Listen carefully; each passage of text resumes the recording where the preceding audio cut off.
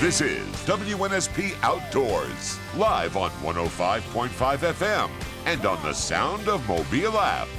Now, let's head back outdoors with Alan White. Welcome back to the show. This section of our show is brought to us by plantagroproducts.com for custom liquid, lime, and fertilizer with less cost, less waste, less wear on equipment, and less work. Try this out, plantagroproducts.com. They have a whole variety of different products, including liquid lime, which I found was very efficient. So go to plantagroproducts.com and learn more about that.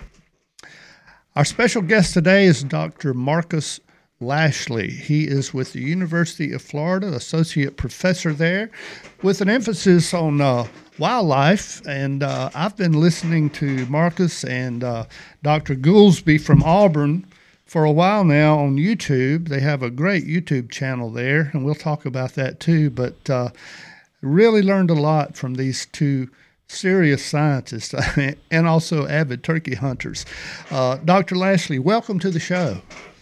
Yeah, thanks for having me. I really appreciate it. You're excited to be here. You're very welcome. Now, I know y'all are gearing up for the Wild Turkey Convention coming up, I think, next weekend in Nashville.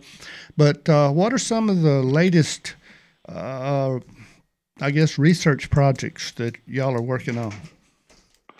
Yeah, that's a great question. So most of my turkey research is in Florida, and actually at the convention I'll be giving a presentation, I believe on Thursday, 1:30 in the afternoon, if folks are there and interested.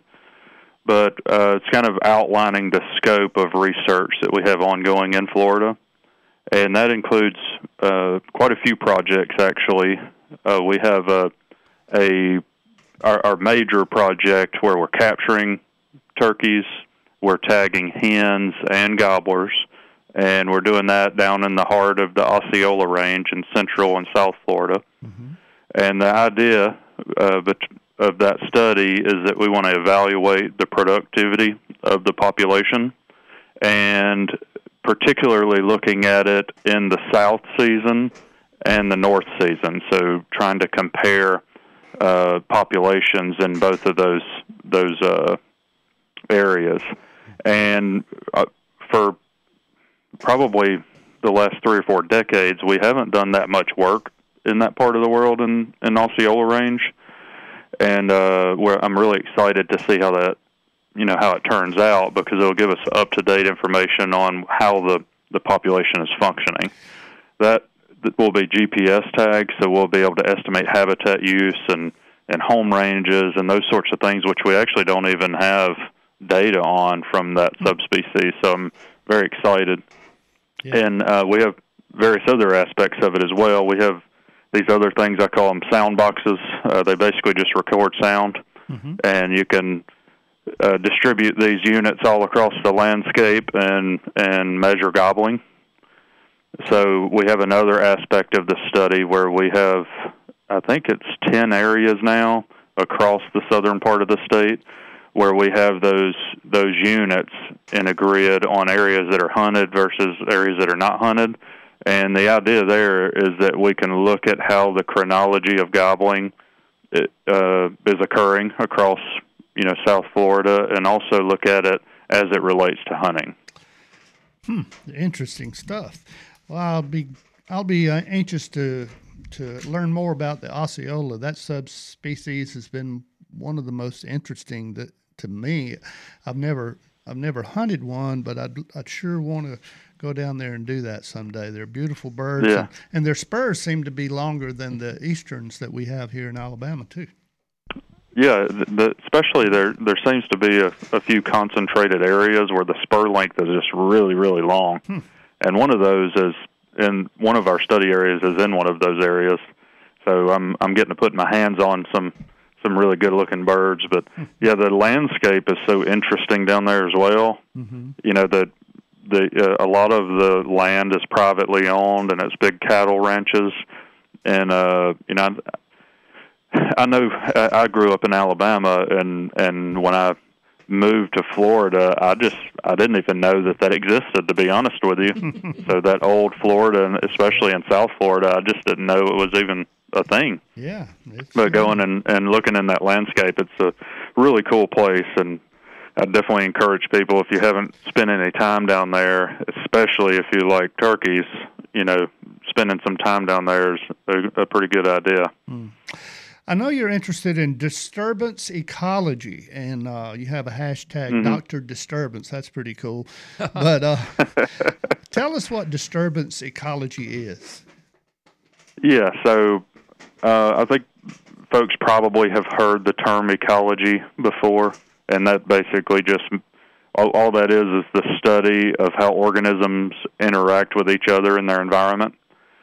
And my specialty area is really disturbance ecology and applying that knowledge to habitat management. And that really is just a fancy way for me to signal to other scientists what aspect of ecology I focus on and specialize in. So that's where that handle came from. And actually one of my friends and colleagues told me when I developed that Dr. Disturbance handle, he said I sounded like a villain, like a super villain or something. But it was really, I wanted something that would stick in people's head and they'd know where to go back to get information, that they can use for habitat management. I've really enjoyed the podcast. I'm sorry to disturb you. Go ahead. Yeah, no, that's fine. Well, I appreciate that. I didn't mean to interrupt. I was going to talk about the podcast just a minute. And your channel on YouTube is called UF Deer. Is that right? Yes. Okay, UF Deer. In case people want to look that up, I know y'all are involved with Turkeys for Tomorrow, which is a great, fairly new organization, and the information, the education that y'all provide has been really enjoyable to me, and I'm sure thousands of other people. How did you come up with the idea to do a podcast or a YouTube channel? Yeah, so I'm an extension specialist, and from the university's perspective, we have in the land grant mission, there's three parts to that. Most people think about teaching when they think about the university, or maybe research, but there's also a third arm that's extending knowledge to the general public. And so I have a formal role to do that here, and I have been trying to come up with strategies to extend knowledge to the public through various methods. So the podcast, that was one of the things. Also the YouTube channel, all the social media platforms. I've developed a couple of different kinds of online training that people could take, and also do a lot of things in person as well. So that's how that came to be, and particularly the Wild Turkey Science podcast. That came from various things coming together all at once. So right now is a special time for wild turkeys. We have more research going on across the range of turkeys than ever in the history of wild turkey research, which is pretty special. That's in response to the perceived declines in many states of turkeys. And, you guys are avid turkey hunters. Not having turkeys or having very few turkeys is just not an option anymore for a lot of us, right? So that has energized people that we really need to figure out what's going on, and it's led to funding and researchers getting interested all across the range. Well, I'm sorry. Say that again. Here I am disturbing you. I couldn't agree more with what you just said, and the fact that there's so many helpful things going on now that even 5 years ago were not going on. That's exactly right.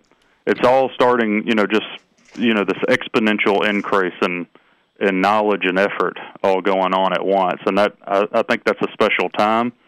And I had launched a podcast network. This is called Natural Resources University. The idea was to get a bunch of scientists together that focus on land management and pond management and all these different things into one place, so that if somebody's interested and they have a farm and they want to, manage natural resources, whether it be for hunting or fishing or whatever, that they'd have one place to go to do that. Mm-hmm. And I originally was just hosting one that was focused on prescribed fire, and that's because I had the expertise out of the group of people that got together, and I saw the need, and I've been passionate about wild turkeys since I was a little kid. In fact, I would not be doing what I'm doing if it hadn't have been for my hunting experience as a little kid. Yeah. So that led me into this, and we had the idea to develop that podcast to try to connect people to the research that's been done in the past on turkeys, but also to what's going on now. So we commonly interview scientists from all over the range to see what they're doing, what they're finding in their studies. We interview the state agency, leaders for turkey management to see how the populations are functioning in the states. And the idea was just to give people a direct connection, in one hub to all of that kind of information. I've really enjoyed that. Can you hold on through the break? We've got a hard break here, and I want to ask you about habitat when we come back. Absolutely. Thank you. We'll be right back. The reason I answered it that way is it can look a lot of different ways. Okay. And, we have a few components that are really important to have arranged in a way that turkeys can use it, so that they use your property, but also are productive. They're producing young and the next generation of turkeys. Right. So, what that needs, obviously, if folks that hunt turkeys, they roost in trees.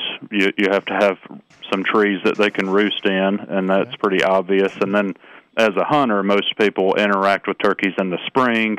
You see them out in fields, strutting or what have you, and they think about that as turkey habitat. But the two components that are usually limiting outside of the roost trees are actually not related to what we usually see them do in the spring.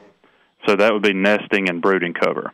Okay. And actually on the Wild Turkey Science podcast, we've had several scientists come on, and all of them have agreed, and I agree with them as a habitat specialist as well, that brooding cover is usually the most limiting factor on the landscape. So on your 40, I would be trying to make sure that I have 10 to 15% at a minimum of that area in something that is high quality brooding cover.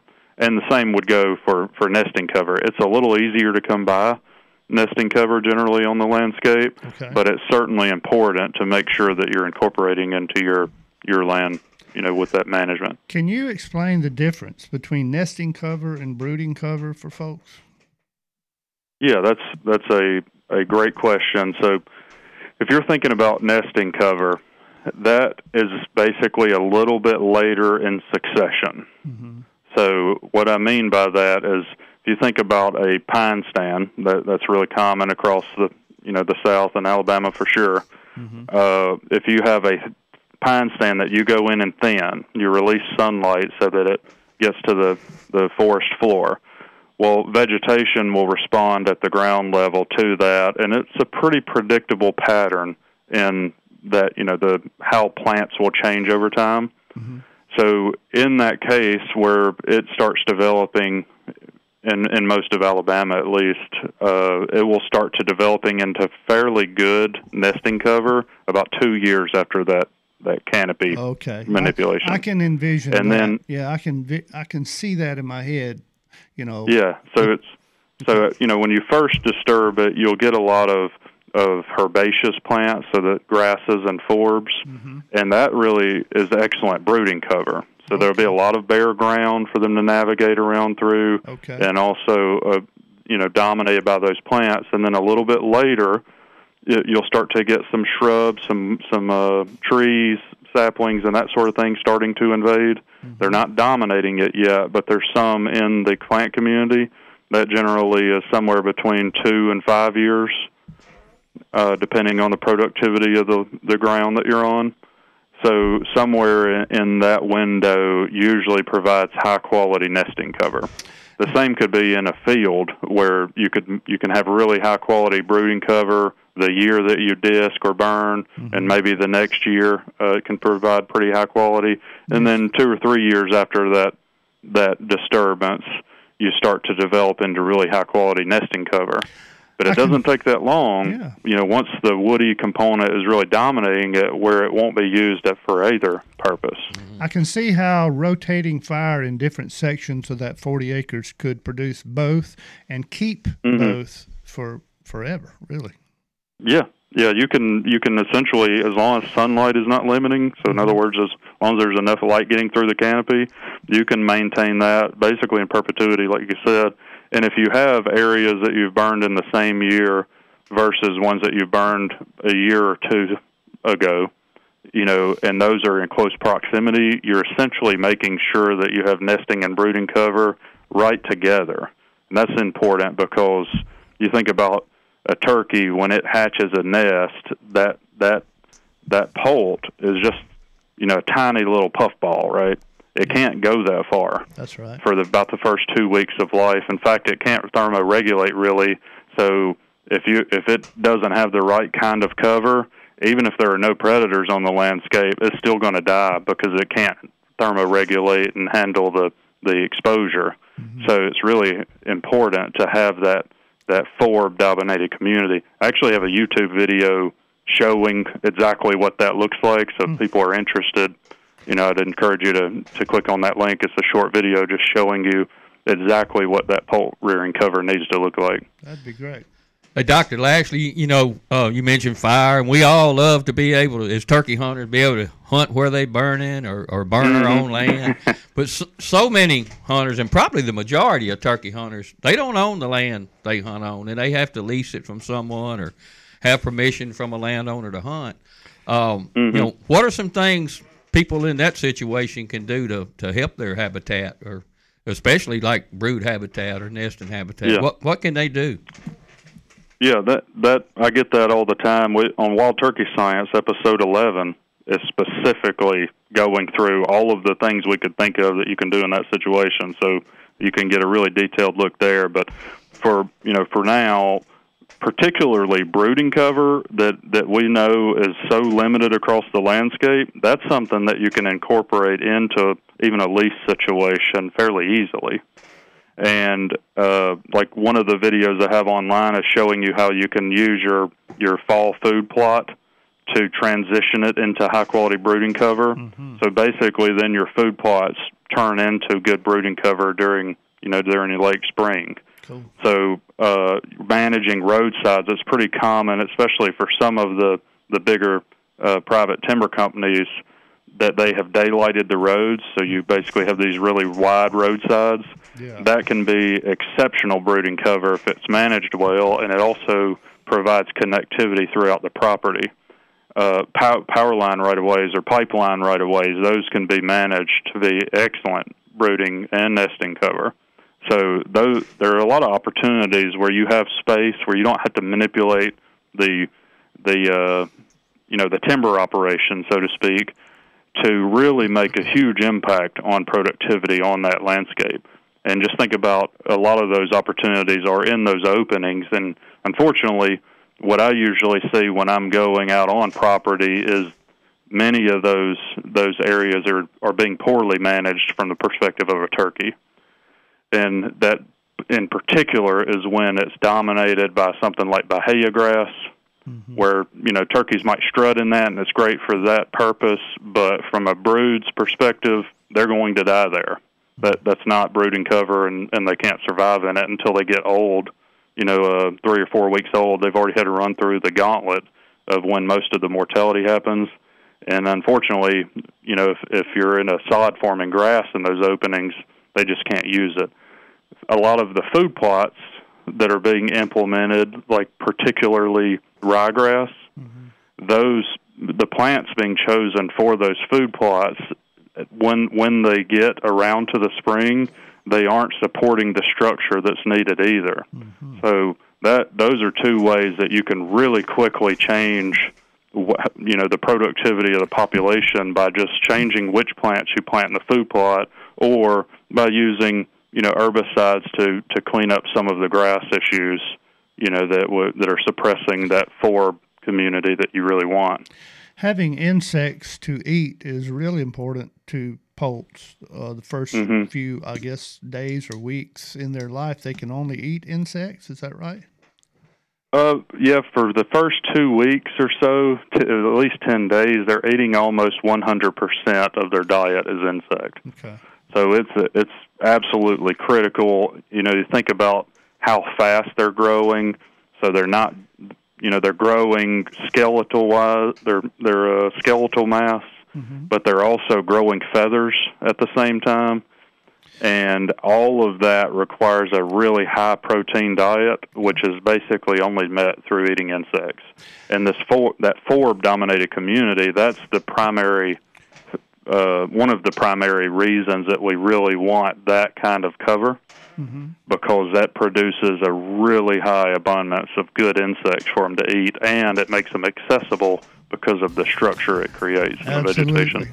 Absolutely. Well, I recommend everybody to go on YouTube and find Wild Turkey Science. Go to UF Deer Lab channel and look at Wild Turkey Science. I really enjoyed that. And if you want to learn a lot about habitat for wild turkeys and, Wild Turkey Science, you really enjoy that. And Dr. Marcus, I appreciate you being here, and thank you for taking out time to educate us a little bit more.